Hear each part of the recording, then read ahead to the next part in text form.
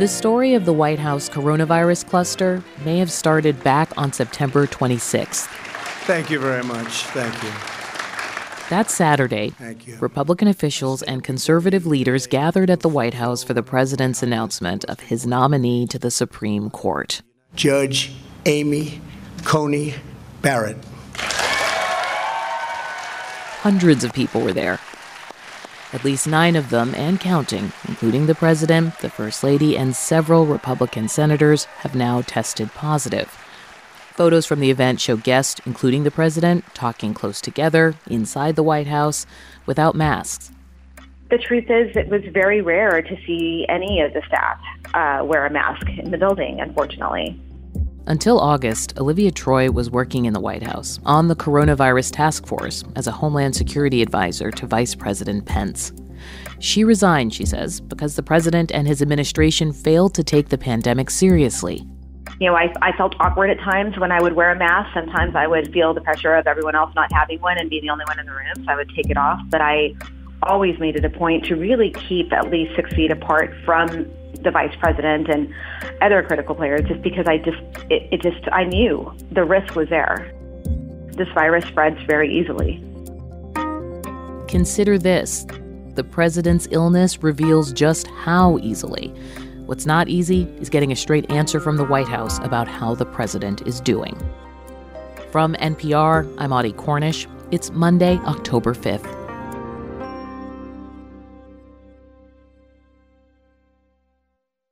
With the unemployment rate at record highs right now, millions of Americans are without health insurance. This week on Throughline, how our healthcare became tied to our jobs. And how a temporary solution turned into an everlasting problem. Listen now to Throughline from NPR, where we go back in time to understand the present.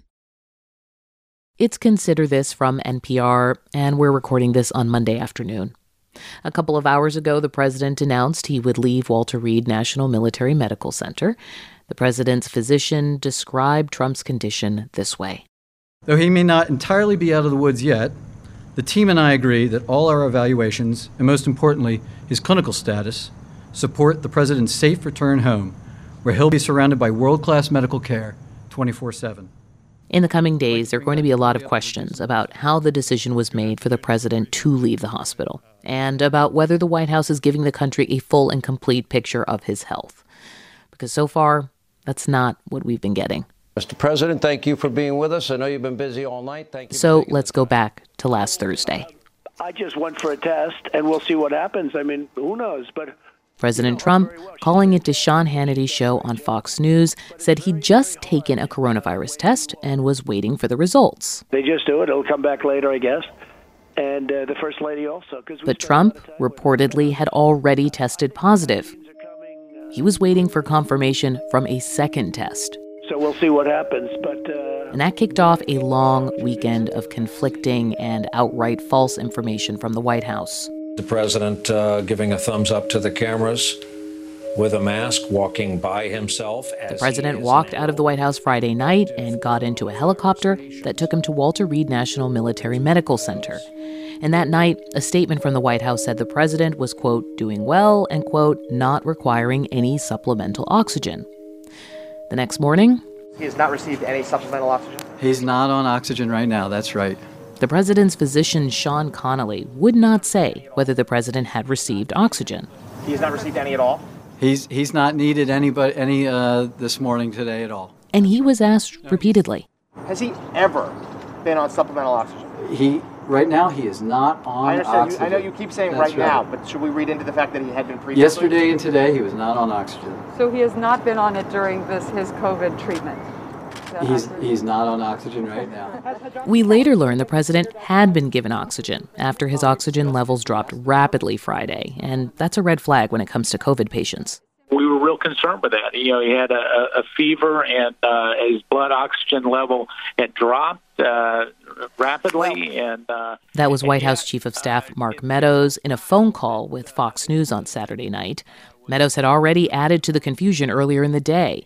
He'd attempted to share with reporters, with his name off the record, that the president was still not on a clear path to recovery. And that was just an hour after doctors said Trump was, quote, doing very well. It wasn't until Sunday morning that the president's physician admitted, yes, he had received oxygen. So reporters asked, why had the doctor been reluctant to say so? It's a good question. Thank you. I was trying to reflect the upbeat attitude that the team, the president, that his course of illness has had. Didn't want to give any information that might steer the course of illness in another direction, and in doing so, it came off that we were trying to hide something, which wasn't necessarily true. It's not clear what Connolly meant when he suggested that providing information to the press could, quote, steer the course of illness. That's it. Thank you, folks. What is clear to at least one person watching the weekend unfold is that confronting the reality of illness is not the president's strong suit. Because he cannot admit to the weakness of being ill or of other people's being ill. Mary Trump, the president's niece. She spoke to NPR on Sunday. She's a psychologist and recently wrote a book about the president's upbringing and their family. She spoke to my colleague Michelle Martin. And I can tell you that the reason we called you is that your book is in part about your family's attitude about money, but it is also about the family's attitudes about health and well-being. I mean, you go into great detail about the way your uncle, the president, was influenced by his father, Fred. How would you describe their overall attitude about illness and being sick? It was unacceptable and a display of unforgivable weakness, which sounds incredible and cruel, but happens to be true. And when I say illness, I mean both physical illness over which, nobody has any control necessarily, but also, so in the case of my grandmother who had osteoporosis, that was not really tolerated or dealt with in any direct way. And it also had to do with things like addictions. And my dad was an alcoholic, and in my family, it was treated like a moral failing. And I just want to point out, your great-grandfather, Frederick Trump, died in 1918. The cause of death was reportedly listed as pneumonia, but now I understand it's believed that he was a victim of what would come to be known as the Spanish flu. And you also go into some other traumatic health crises experienced by your family, as many families do. So how was illness dealt with? Was it basically ignored? Were people supposed to ignore? How was it dealt with in your view? Well, first of all, what's fascinating is I had no idea that my great-grandfather had died during the 1918 flu pandemic from the flu until I read about it somewhere a couple of years ago. And Donald also seems to have forgotten about that. But, it depended on who it was. And it was also driven by the fact that my grandfather was never sick, ever, until in the late 80s he had a tumor removed. So between that and my grandfather's adherence to Norman Vincent Peale's power of positive thinking, which he took to such an extreme level that it was toxic because it left no room for expressions of what he considered negativity of any kind. Sadness, despair, being physically ill. So my grandmother with her osteoporosis would come home from the hospital and need more care and physical therapy. And my grandfather was unable to tolerate it. He'd be in the room with her, and as soon as she started, showing that she was in physical pain, he would say, "Everything's great, right? Everything's great." And he'd leave the room. Mary Trump speaking with my colleague Michelle Martin. So let's go back to the outbreak at the White House. In public health terms, it's a cluster. I see a cluster. I see a cluster that is arguably a super spreading cluster, depending on how many people eventually get infected. Zeynep Tufekci is a professor at UNC Chapel Hill and writer for The Atlantic. She says the coronavirus is surprisingly non-contagious most of the time, but when it does spread, it's often in clusters of people who've spent time close together, indoors. We've been told 6 feet, which is, yes, important, but it's not some magic number because this virus can spread through the air. It has short-range aerosols, which means it's airborne. So indoors, 6 feet is not enough. You can't just sort of be 6 feet away if you're especially in a poorly ventilated place. Tufekci spoke to my colleague Lulu Garcia-Navarro about why we need to remember something about the virus that the White House may have forgotten or simply ignored. You mentioned venue, ventilation, and vocalization, and those are the 3 Vs, you call them. Yes.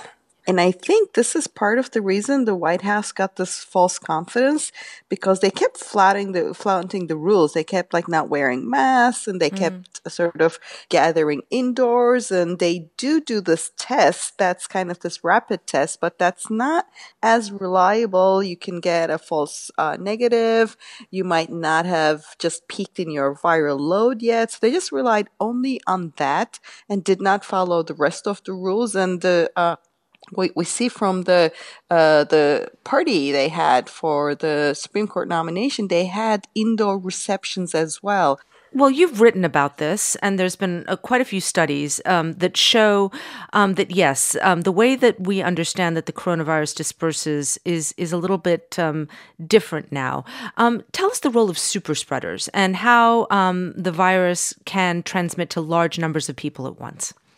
I will. For example, if you look at some of the countries that got hit early on, you see that they had a super spreading event. For example, in South Korea, one woman linked to a church cluster, she is responsible for 5,000 infections, which is a mind-blowing number, but that's how it happened. On the other hand, the studies show that sometimes 70 to 80% of the infected people don't transmit onwards at all. So yes, it's a really imbalanced behavior. So you look and you don't see the transmission and you're thinking, oh, this is fine. This is not very contagious. This is not transmitting because 70, 80% of the time, nothing's happening. And then boom, you get a super spreading cluster and you get this enormous number of people. And it's almost always indoors. It's almost always if the ventilation is poor and the people are not wearing masks. So while it's a little scary, I also find it little encouraging in that we have a very specific set of guidelines on what to really avoid. We only have a few seconds left, but I'm just wondering, do we know anything about what makes someone a super spreader? Why certain people seem to be more highly contagious? There's probably a biological variation in that some people are super emitters, but we don't really know how to test for that. It also seems that the day before people have their symptoms, that's when they're most infectious, which is a little worrisome because before you even know you're ill or you just start having maybe mild symptoms you can't make sense of, that's when people are most infectious. But the last component of it is the setting, the venue, indoors, poorly ventilated, unmasked. So it's the wrong person at the wrong place at the wrong time. It comes together, and that's how we get super spreading events. Zeynep Tufekci, professor at UNC Chapel Hill, writer for The Atlantic. It's Consider This from NPR. I'm Audie Cornish.